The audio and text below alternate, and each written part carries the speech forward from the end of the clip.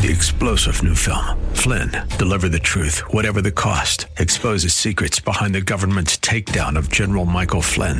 Flynn knew what the intel world had been up to. He ordered the first audit of the use of contractors. This set off alarm bells. He told the truth. He was the most dangerous person for Donald Trump to hire. They had to get rid of Flynn. Flynn, deliver the truth, whatever the cost. Available now. Watch it today. Go to salemnow.com. salemnow.com. And now back to Lifeline with Craig Roberts. It is perhaps just a generation or so ago that we argued in apologetics debates, particularly, that God said, hath God said? Well, today the debate is simply that God, meaning, does he even exist? Nietzsche asserted a century ago that God was dead, suggesting at least at the minimum that at one time God did exist. Today we debate his very existence, ever. A new book helps you address a lot of these questions, perhaps questions you yourself have struggled with, certainly questions that maybe you struggle with in answering for friends as you share your faith. The book is called simply, Does God Exist? And 51 other compelling questions about God and the Bible. Its author is lead pastor from Life Fellowship Church outside of Charlotte, North Carolina, and the founder and host of the video ministry, The 1 Minute Apologist, Pastor Bobby Conway. Pastor Conway, great to have you on the program.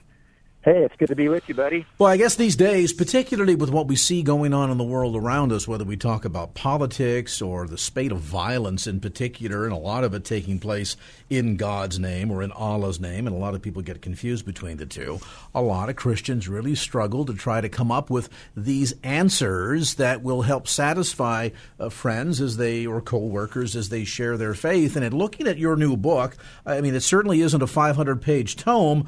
You could almost practically memorize the entire book, and toward that degree, I just wonder if that was your intent.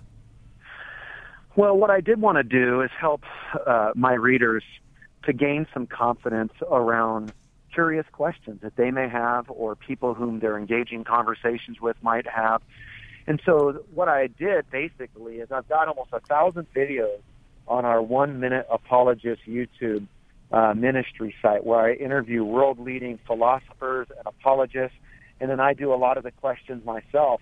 And I just sought to take, 50 or so of those type of questions that I do in video format and then put them in written format. So I wrote that book to give people a tool of some of the questions that people are asking today. And what I like about the book, Pastor, is it is literally a book that you could memorize. I mean, you could almost spend a few minutes with this every day and committed a lot of the answers to memory. There's some give and take in here, questions to consider, memory verses that tie into each of the questions, along with information concerning the links to the accompanied YouTube videos that you've produced that I think really can help equip Christians for, as Paul told us, to be ready to give an answer for the hope that lies within.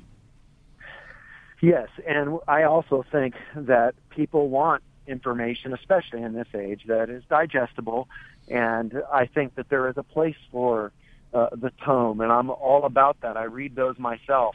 I think that it's good, though, for people to have a tool, and being a pastor, I have to be a pragmatician, and I think that this is something that can serve as a tool whereby people can get together in small groups or in coffee shops, or they can just have it as a resource manual to look up questions either about theology or worldview or sexual issues or some of the different things that we're facing right before us right now. One of the things that I like about your approach to this, when I first picked up the book, I thought, well, we're going to expect to find some basic questions in there, sort of the questions of time and memoriam. Does God exist? What about the virgin birth? Is Jesus equal to God? Things of this sort that are kind of basic Christian theology. But you have not shied away from dealing with any of the contemporary questions, so to speak, of our day either. For example, I first read it and thought, did I read that right? Will there be sex in heaven? You don't shy away from any of these topics, do you?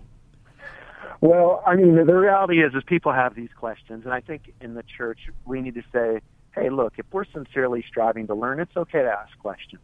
And will there be sex in question? I mean, that's not out of reason to ask that kind of question. Will I still be married in question in heaven? I mean, these are questions that that people thought about. In fact, that Jesus was posed such a question. And we learned that, you know what, we're going to be, like the angels in heaven, neither given in marriage. So there's going to be a marriage on earth till death do us part.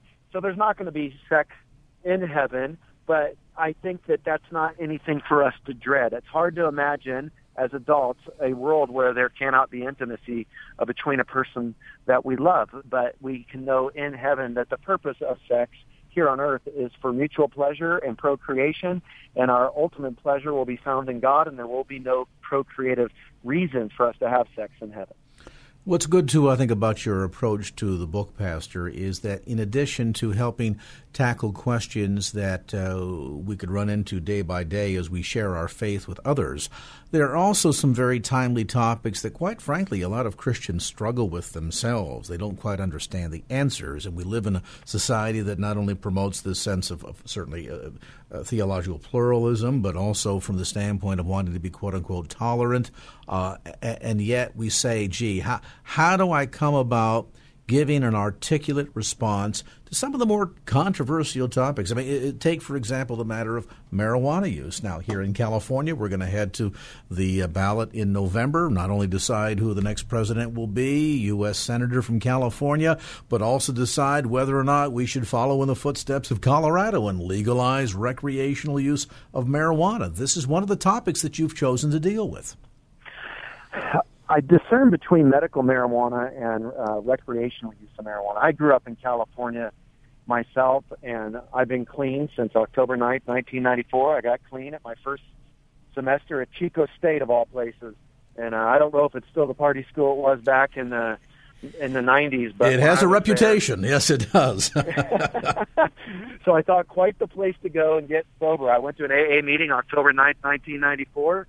And I've been clean ever since. And so I've smoked a lot of dope myself in California, so I'm not throwing stones at those who do. But I will say that I know back then a good hit of some green bud could get a high going. And with the THC levels where they are today, I just don't see how we can maintain, temple care. The Bible talks about, we're to honor our bodies, we're to take care of our temple. It kills brain cells. I think from a standpoint of medical use, I can see a real avenue for that. Suppose we were to wake up and read in the newspaper and we'd never heard about marijuana before, and we didn't have the negative connotations, and we saw scientists have found a leaf that can help those with cancer patients who are cancer patients to digest their food, to help them to gain weight, and to assuage them in the midst of their pain. I don't think we'd think anything of it, because people use many medications that are far worse right now than marijuana. So I can say I could see it being okay there, but just recreationally, I think that it's hard to make that case. If you've just joined our conversation, visiting tonight with the lead pastor from Life Fellowship Church outside of Charlotte, North Carolina, the author of the new book called Does God Exist?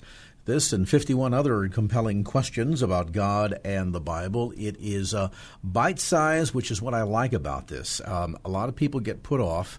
Questions arise, they don't know how to answer them, and they're too intimidated to go out and buy a 500-page tome on the topic, and so as a result, they just sort of maintain their sense of ignorance. But it's hard to be effective when it comes to witnessing today and not be ready to give an answer for the hope that lies within, as Paul said. Not be prepared to engage in thoughtful, reasoned give and take, and to be able to take a stand. And most importantly, not only be educated and equipped ourselves, but then share that knowledge with others as we share our faith. And that's a long way toward what this book is focused on doing. Newly published by Harvest House, by the way. We'll take a brief time out, come back to more of the conversation, deal with a few other hot topics of the day as our visit with Pastor Bobby Conway, author of Does God Exist?, continues here on Lifeline. And now back to Lifeline with Craig Roberts. Helping you answer the big questions of the day, perhaps for yourself, certainly for others as you share your faith, having a sense of solid discipleship where we are learned a bit. We are trained, so to speak, within the basics of apologetics is kind of, unfortunately, passing away, meaning that fewer and fewer churches underscore the importance of this, and yet I think really to be an effective witness in sharing our faith and to also have a good sense of grounding in our own relationship with Christ, it's important that we have some of these fundamental answers, a fundamental understanding of our faith. And the new book, Does God Exist? And 51 Other Compelling Questions About God and the Bible goes a long way toward, in a very direct fashion, answer many of those questions. Its author is our guest today, Bobby Conway. He is also the lead pastor of Life Fellowship Church in Charlotte, North Carolina. He's also authored other books and is the founder and host, by the way, of the rapidly growing video ministry, The 1 Minute Apologist, which is, I guess, Bobby, if you just do a search in YouTube, all of the link will come up? Absolutely, yeah. Just type in 1 Minute Apologist. We have a channel in YouTube, or they can go to the 1minuteapologist.com, and they can learn more about the videos there. And this is really, I think of not just new believers, but good refresher course for some of us that have been in faith for a lot of years, as well as an opportunity to get studied with a biblical perspective on some of the so-called hot topics of the day, which I know a lot of believers struggle with. For example, this issue of transvestitism or sex change has been a lot in the news lately, particularly with Bruce Jenner capturing a lot of headlines. And I know that when the topic comes up, other than sharing a sense of disbelief or frustration with the topic, many Christians, I think, are just frustrated. They don't know how to answer. They don't know how to respond when this debate or this topic is approached. It's too bad that the church has a reputation for being bombastic at times. By and large, the Christians that I come in contact are wonderful people, humble people, but a lot of times they're not ready to engage in conversation with people. Those who would say apologetics isn't important obviously haven't been out sharing with non-believers or engaging them with questions about their faith, because those questions will come up. And in particular, this one on sex change, this is a huge issue in our culture right now. And I do think that we should be looking for ways to exhibit compassion. I can't imagine what it would be like to feel trapped with another gender inside of my body. At the same token, I think we can show a compassion. I can't, imagine what that would be like. I'm not trying to throw stones at you here. I'm just trying to be faithful to the way that I believe that God created us. And I believe that the chromosomal structure cannot be changed through a sex change. Our chromosomal structure reveals whether we're male or female. Now, there is an intersex condition that some would have, where maybe they might have some, partial male and partial female body parts. And I can understand the situation like that, where they might seek counsel and get some wisdom on how to be unified so that individual doesn't feel like they're half male, half female. That makes sense. But I do think biblically we should realize that sex is not something that we can just play with. We're designed by God with a certain gender. The other thing that I think believers should appreciate from a book like this is not only equipping them in terms of a better, more articulate apologetic approach to many of the hot topics of the day from a biblical perspective, but also some of the topics that kind of swirl within the church that oftentimes we need to gain a deeper, more foundational understanding on. It is probably unlikely, for the most part, that the average non-believer is going to want to engage you in questions about the Trinity. But we know that modalism or Trinitarianism within the church, there are corners where this is hotly contested and debated. And from time to time, I think, at least from a good biblical foundation, from a discipleship standpoint, it's important that believers understand what the Bible actually has to say on topics that are very relevant to the Christian's faith, particularly in issues such as the Trinity. Sure, that's a good point, Craig, where we see that God is one in essence and three in person, Father, Son, and Holy Spirit. I think that there's a lot of confusion today, and I think that in my last book I wrote called Doubting Toward Faith, I wrestled with some of my own doubts and wrote about some of my own struggle with it and shared how, we're living in a melting pot culture of belief. We're like a nation without a mission statement. We're not what we once were. We're not sure what we're becoming, but in between, in this tweener space, it's gray. And there's lots of questions, and we're experiencing what Jennifer Heck talked about, this idea of cosmopolitan doubt, where my belief's bumping up against somebody else's belief, and we're wondering, how can I know what I believe is really true? And I think that we need to help people to deal with these questions and with their doubts. And a lot of people are intimidated to share their doubts because they're going to feel like they're an immature believer if they do. And I want to say, as a pastor and as an apologist, that in the absence of certainty, there's always going to be room for doubt. The question is, which worldview closes the doubt gap the best? And me, as a Christian pastor, I can struggle with doubts. But I believe when I look at the case for the resurrection of Jesus, and when I think about our worldview compared to other worldview options, I believe Christianity is the greatest worldview standing and offers the greatest amount of evidence for us. Do we also have to concede that there are some topics for which there's just not real clear direction within Scripture, that sort of now we see through a glass darkly approach, that there are certain mysteries, so to speak, that we do not fully comprehend, and give believers a sense of relief that that's okay? I think so. I think it makes us look. If somebody gets discipled, they're a brand new Christian, and then they go, okay, I've been discipled, I've had my 5 hours of training, they're often ultra dogmatic. They go out and they feel like they've read their Left Behind series and they know how God's going to wrap the world up. And look, the reality is if we're going to go in and out of some of these doctrinal positions on age of the earth or the timing of Jesus' return or which translation to use or whether or not one's a Calvinist or Arminian. And I think we need to give people some real freedom to think, because sometimes we can give people such a tight doctrinal list that then if they're just thinking because they read another book, not trying to disobey God, just wrestling with the argument, they can feel like they're doing something wrong. And the reality is they're just thinking. And I think that's when we get back to, we need to love God with all our heart, soul, strength, and mind, love our neighbors ourselves. As Christians, our faith is in the death, burial, and resurrection of Jesus Christ.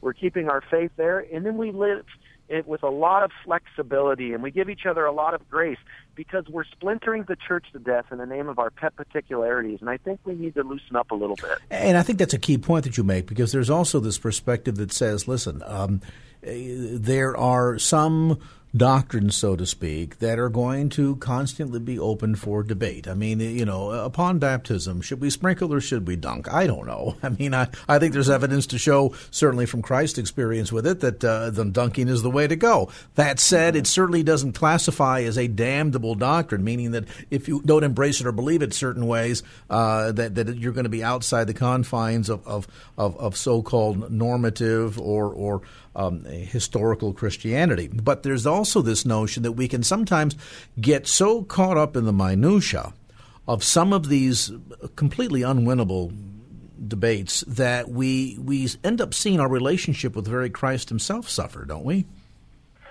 I just would love to see the church at large really grasp what you're saying right there, because if we could just get the beauty and the joy of learning. Yes, there's a corpus of theology that we're to believe, but the reality is we've got over 40,000 denominations. You can pit many of these great theologians that are our heroes, and they contradict each other on some of these viewpoints as well. That doesn't mean that undercuts our belief ultimately in the authority of Scripture. What it means is people are finite. And yes, there's one interpretation from God's perspective, but as humans, I believe, myself included, none of us walk around as perfect interpreters of Scripture. So that should create some humility in us that, you know what, we're going to do our best to show ourselves as workmen who are approved of studying the Word of God, but we're going to be humble with the way that we handle that with others as well. And in doing so, of course, being prepared to give the answer, to not only deepen your own relationship with Christ and understanding of your own faith, but then to be more effective communicator at discipling believers that you've won to Christ, and certainly hope that's part of your life experience, and then to be prepared to share your faith with others. This book goes a long way in a very easy fashion. It answers the question, does God exist? That and 51 other compelling questions about God, the Bible, and quite frankly, life in general, wrestling with a lot of the questions, contemporary ones, that we struggle with to this very day. Bobby Conway is the author of the new book, lead pastor of Life Fellowship Church, located just outside of Charlotte, North Carolina, graduate of Dallas Theological Seminary, great job on the book, newly published, by the way, by our friends at Harvest House and available at bookstores throughout the Bay Area, as well as through some of the usual suspects, Amazon.com. You can also get it through Pastor Conway's website, Bobby Conway, spell it just the way it sounds, BobbyConwayOnline.com. That's BobbyConwayOnline.com.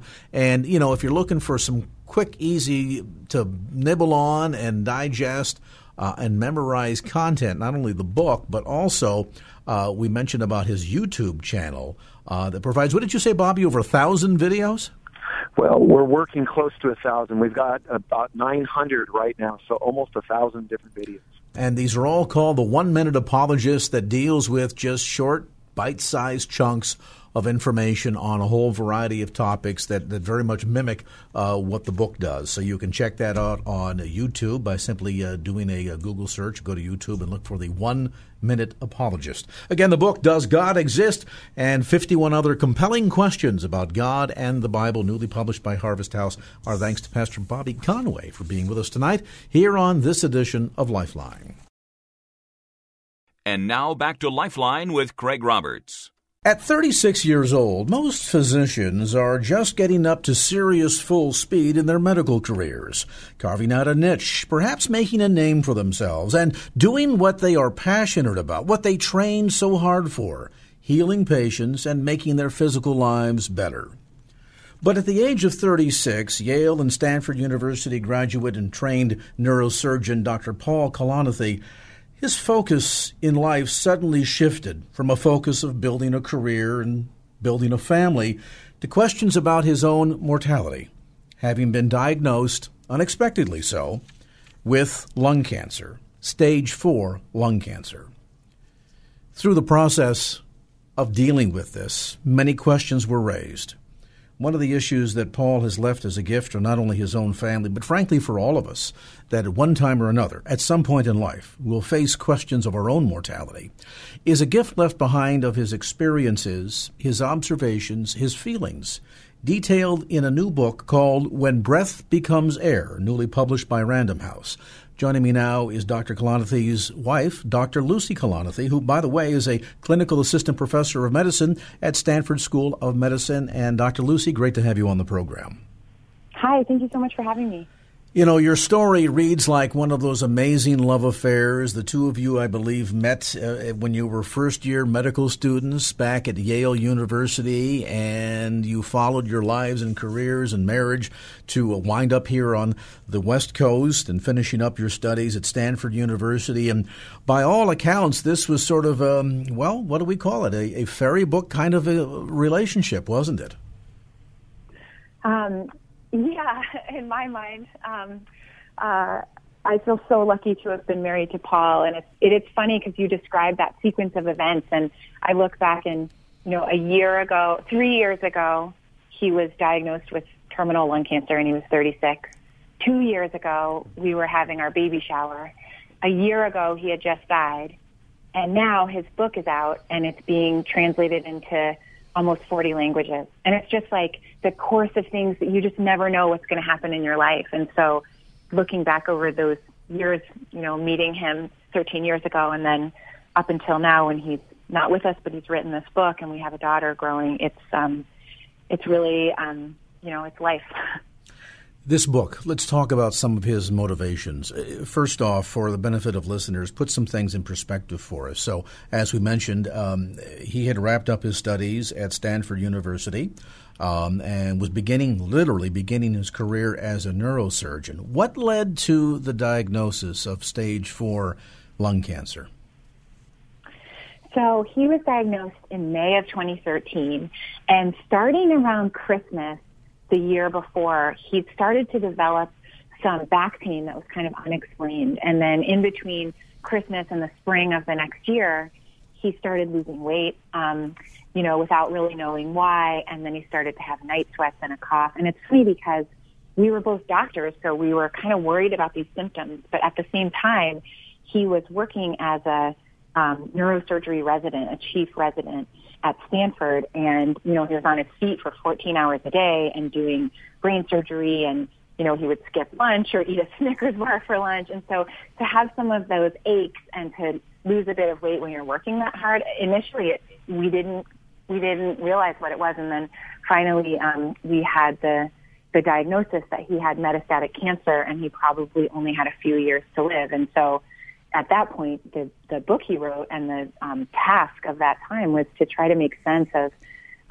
as a young doctor and as a lover of literature who had also studied philosophy, like how you put together all you know intellectually and philosophically about mortality, and then facing it in a real and emotional way.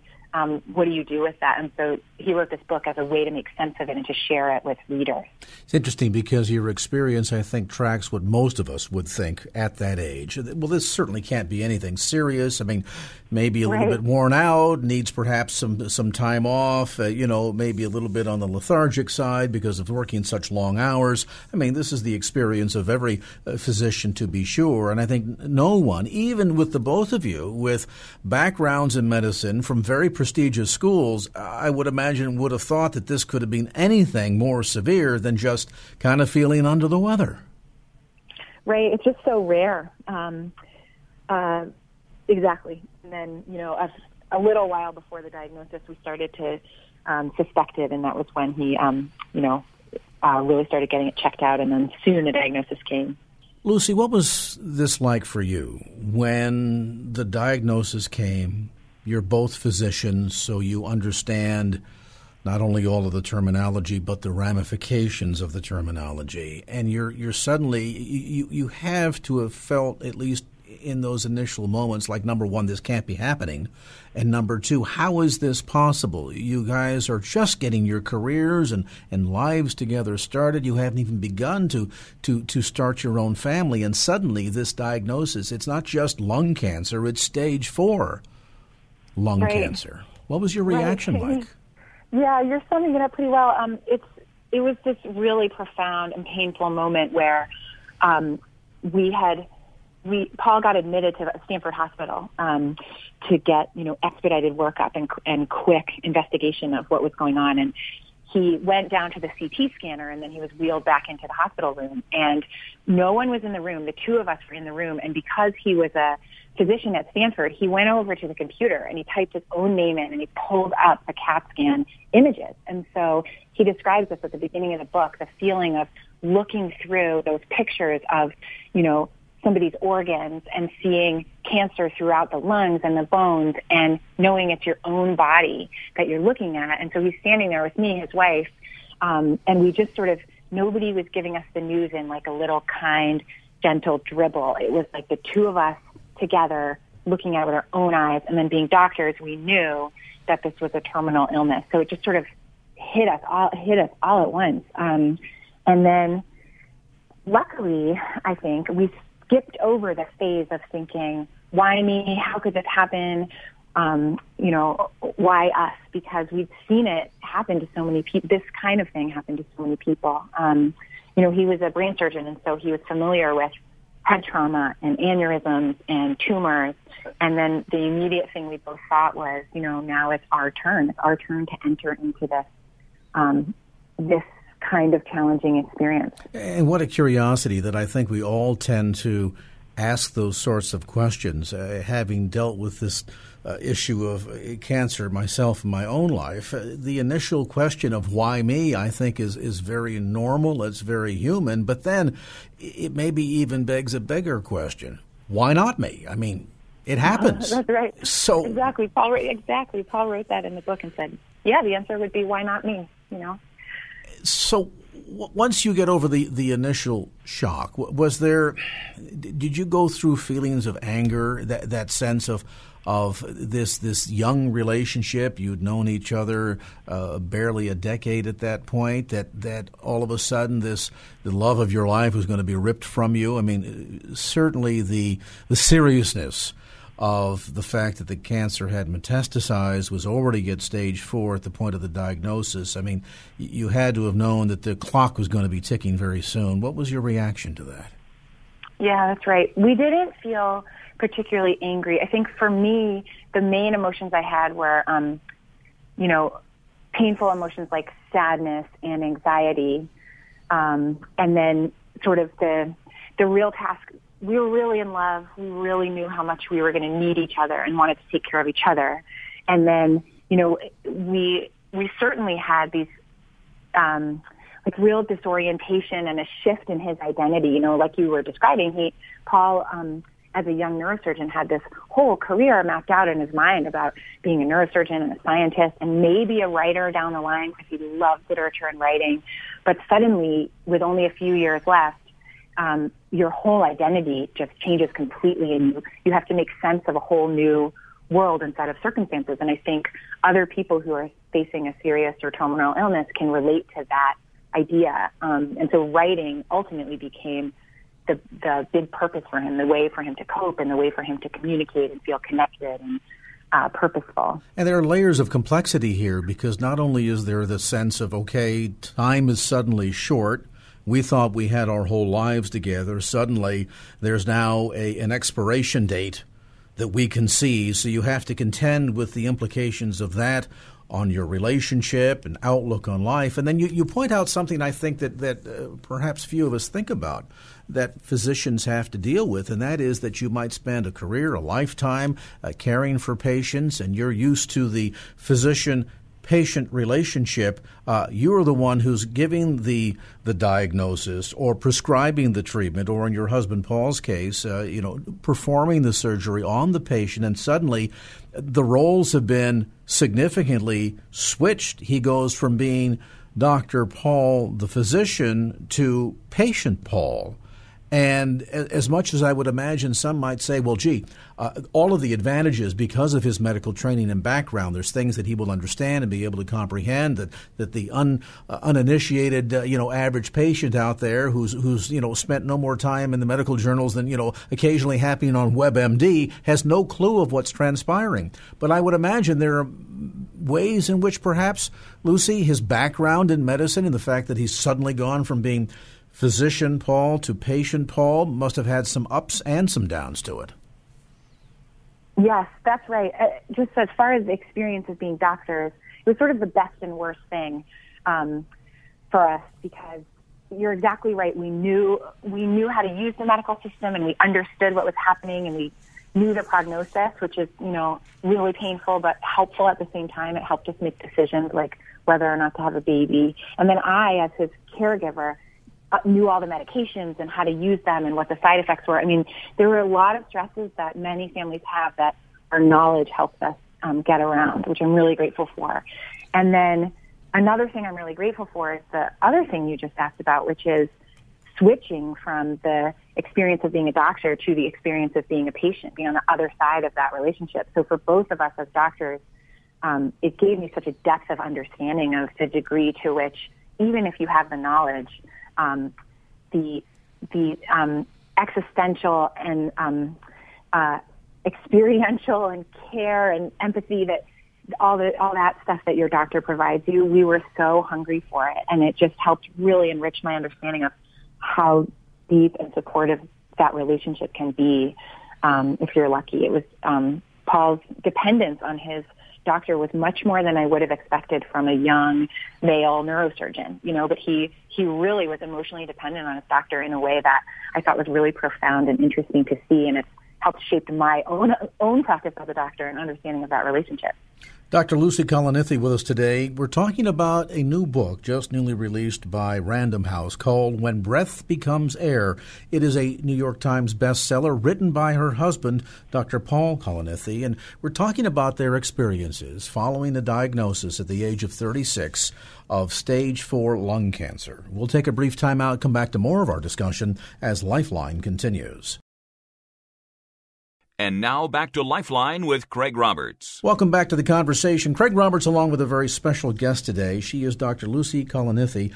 Her husband, Paul, the author of a new book called When Breath Becomes Air, newly published by Random House. This is a New York Times best-selling book that details the observations and life experiences, and in many ways, I think, sets down a legacy by her husband, Dr. Paul Kalanithi, as he was diagnosed with stage 4 terminal lung cancer at the very young age of 36 and very new into his career as a physician. Let's talk about his decision to start journaling and begin compiling what eventually would become When Breath Becomes Air. You mentioned about his background and love for literature. Was this one of those bucket list types of things, Lucy, where he had a book in him that had to come out, or was there more to it than this? Was it in part maybe coping with the day-to-day experience of going through chemotherapy and all that attends to a stage 4 cancer diagnosis, along with wanting to, I would imagine, leave a legacy behind for you and eventually your daughter? Yes, exactly. All of those things. It's wild because if you'd asked him when he was a teenager what he'd be when he grew up, he definitely would have said, I'm going to be a writer.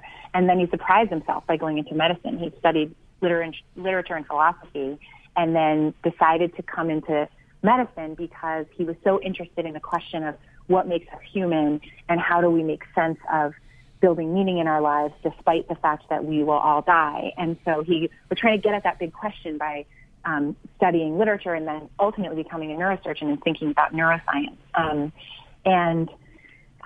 Then the writing of the book, it was so fortuitous and amazing the way it happened. He was diagnosed with terminal lung cancer when he was 36, just starting his neurosurgical career.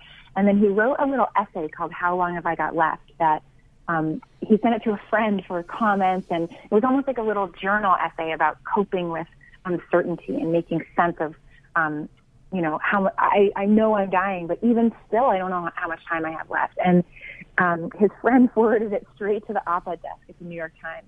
And they published it almost verbatim. And Paul had this huge response from it where for a while he was getting an email a minute, just a real positive experience hearing from doctors and patients. And ultimately, quickly from that essay came a book deal. And then it was sort of a journal like you described. He was writing the manuscript to help him cope in real time, very intimate. He wrote down things that were more intimate than he could say out loud to me. So me reading the manuscript as he was writing it was actually a really powerful part of what was happening in our marriage as he was ill. And then he knew that it would be a legacy for our daughter. And his real purpose was not just a journal or a private document, but really helping bring the reader into what it feels like to face mortality in a very personal way. And at the same time, he's reflecting back on philosophy and literature and his experiences in medicine. So it's sort of a mix of his whole everything he'd learned to that point, and he's trying to give it as a gift or something to share. What's amazing about this is you get the sense, perhaps, that he's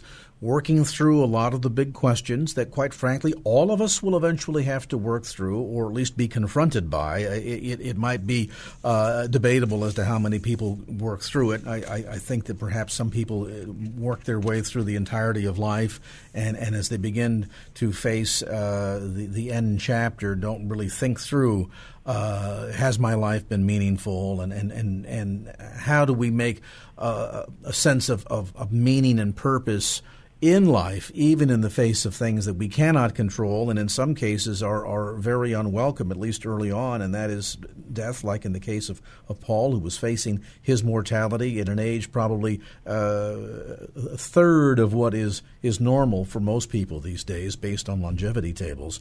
And then, too, to leave that experience, those observations, those feelings behind in a permanent document that not only would share his own insights into this question of what does all of this mean, but then, too, to leave that behind as a gift for you and for your daughter. As you read through the journal in preparation for bringing this book to publication, were there things that surprised you? Kind of. So as I mentioned, he was writing it, sort of a central piece of the last year of his life was the experience of writing the book. And I was really helping, we timed his chemo around it, and we adjusted his medication so he could concentrate or sit for long periods of time. It's the process of being ill with cancer, as you know, isn't easy, and he's trying to write during that. And so as he was writing, I was reading, what was coming out on the page about his experience. And there are a couple different things, like he wrote about a rocky patch we went through in our marriage. He writes about that right at the beginning of the book. And then he writes about how we wrestled with the decision of whether we should have a baby despite his illness. And, he was writing about these really intimate things. And I thought, should I ask him to tone it down or take them out or whatever? And then I was like, if I were a reader, those are the parts I would love. I would love the parts that were real and authentic. And the book is quite intimate and detailed and raw. And I think that's partly why people are responding to it, sort of unflinching and really honest. And it's his story. I wasn't going to ask him to change his story. So it did surprise me how sort of intimate, the types of intimate things he shared. But I actually think that was a really wise decision, and it's turned out to be really positive, including for me. It is helping me have intimate conversations with other people based on what Paul shared about our experience. Well, and in so many ways, it is a gift that many people, quite frankly, Lucy, will never experience. They will meet, fall in love, build a family, have a relationship, spend a lifetime together, and then once death takes one of the two individuals in that marriage relationship, there are a lot of memories left behind. There are some wonderful photographs, but to have a permanent document that details the thought process and observations and life experiences that can go on even to serve as a guide for your daughter in years to come is an incredibly rare and I think precious gift. And the other thing, too, that you talk about in the epilogue to this new book, which again for listeners is When Breath Becomes Air, newly published by Random House, written by Dr. Paul Catalani. For you in this process, you talk about much of what you've learned in terms of going through grief, what that means, how that nobody can really dictate to you how to grieve or what that process looks like or the timetable. And the other thing that you said that really struck me, you talk about this notion, and you at one point quote C.S. Lewis, that death in and of itself in a relationship is not the end. And so often a lot of people say, well, now that my husband is gone, my wife is gone, it's over. And the reality is it's not the end, it's just a different phase of love. Elaborate on that. Oh, I love that quote so much. C.S. Lewis writes that in A Grief Observed, and he says exactly that. Bereavement is not the truncation of married love, but one of its regular phases. And that I just gasped as I read it because I felt that way. I felt after Paul died, I still love him just the same way I loved him. Even if I get remarried in the future, I will still love Paul forever. He's still, part of my family and my life experience. And then the process of shepherding his manuscript for the book When Breath Becomes Air into the real book, and then helping Random House choose the cover and writing the epilogue about how Paul died and reflecting on Paul, those experiences they literally make me feel as if Paul and I are still a team, still working on this book, and like I'm still doing something to help Paul live out his life. It's really interesting. It's I knew I would feel sad and anxious after he died, and I have, but I didn't realize that those same feelings of love and commitment would continue just the same, and they have. I wrote an essay in the New York Times called "My Marriage Didn't End When I Became a Widow," and it's about that exact idea. And I think I've had a lot of people tell me that they can relate to that idea about grief. Your young daughter was too young to really perhaps remember much about her father, but as she grows older and goes from being a little girl into a young lady, this is a book that can serve and guide her well, isn't it? I hope so. It's really my prized possession, and I can't wait until she can read it. The takeaway for listeners, and we've talked about a lot of the topics here today, Lucy, gone from the shock of a terminal diagnosis at a young age to what it means in terms of the impact on a relationship, to trying to think through suddenly facing these questions of eternity at a very early age or a young age, and then wrestling with the questions of meaning of life and the legacy that we would hope to leave behind, the impact of our presence, so to speak, having been here on earth. In terms of the big takeaway, if there's any one thing that you would hope the readers can really extract from Paul's book, what would it be?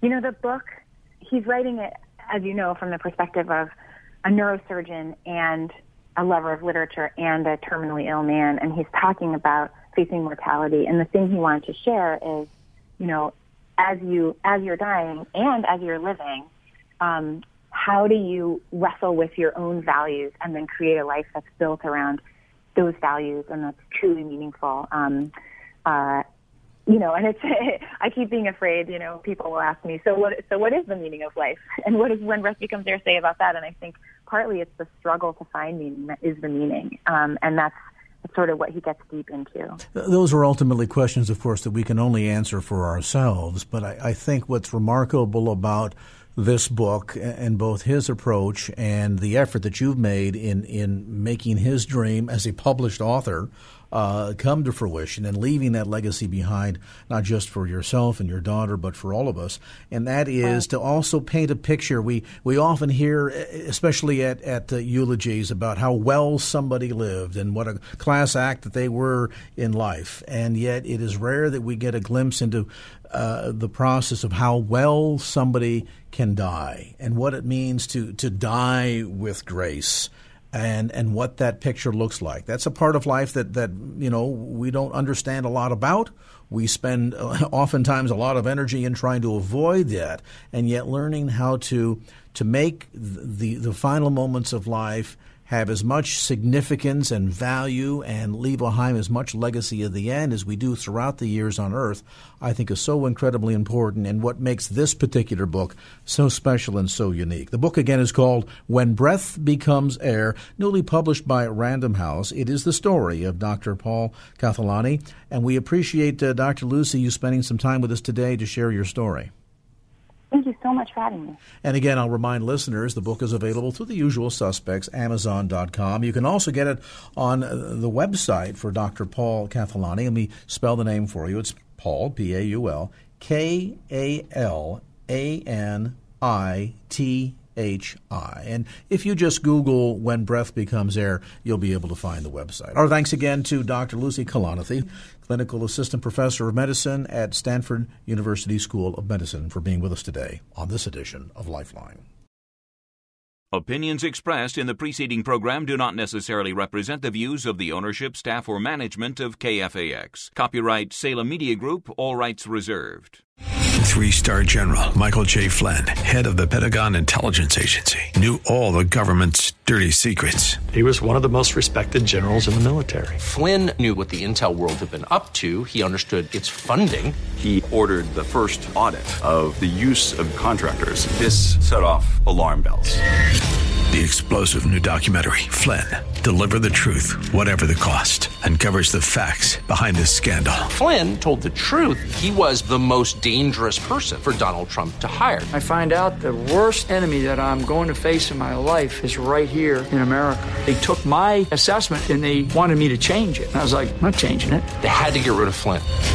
With in-depth interviews, archival footage, and never-before-seen personal records of the man behind the headlines. I just felt like I was drowning. Flynn, Deliver the Truth, Whatever the Cost. Available now. Watch it today. Go to salemnow.com. salemnow.com.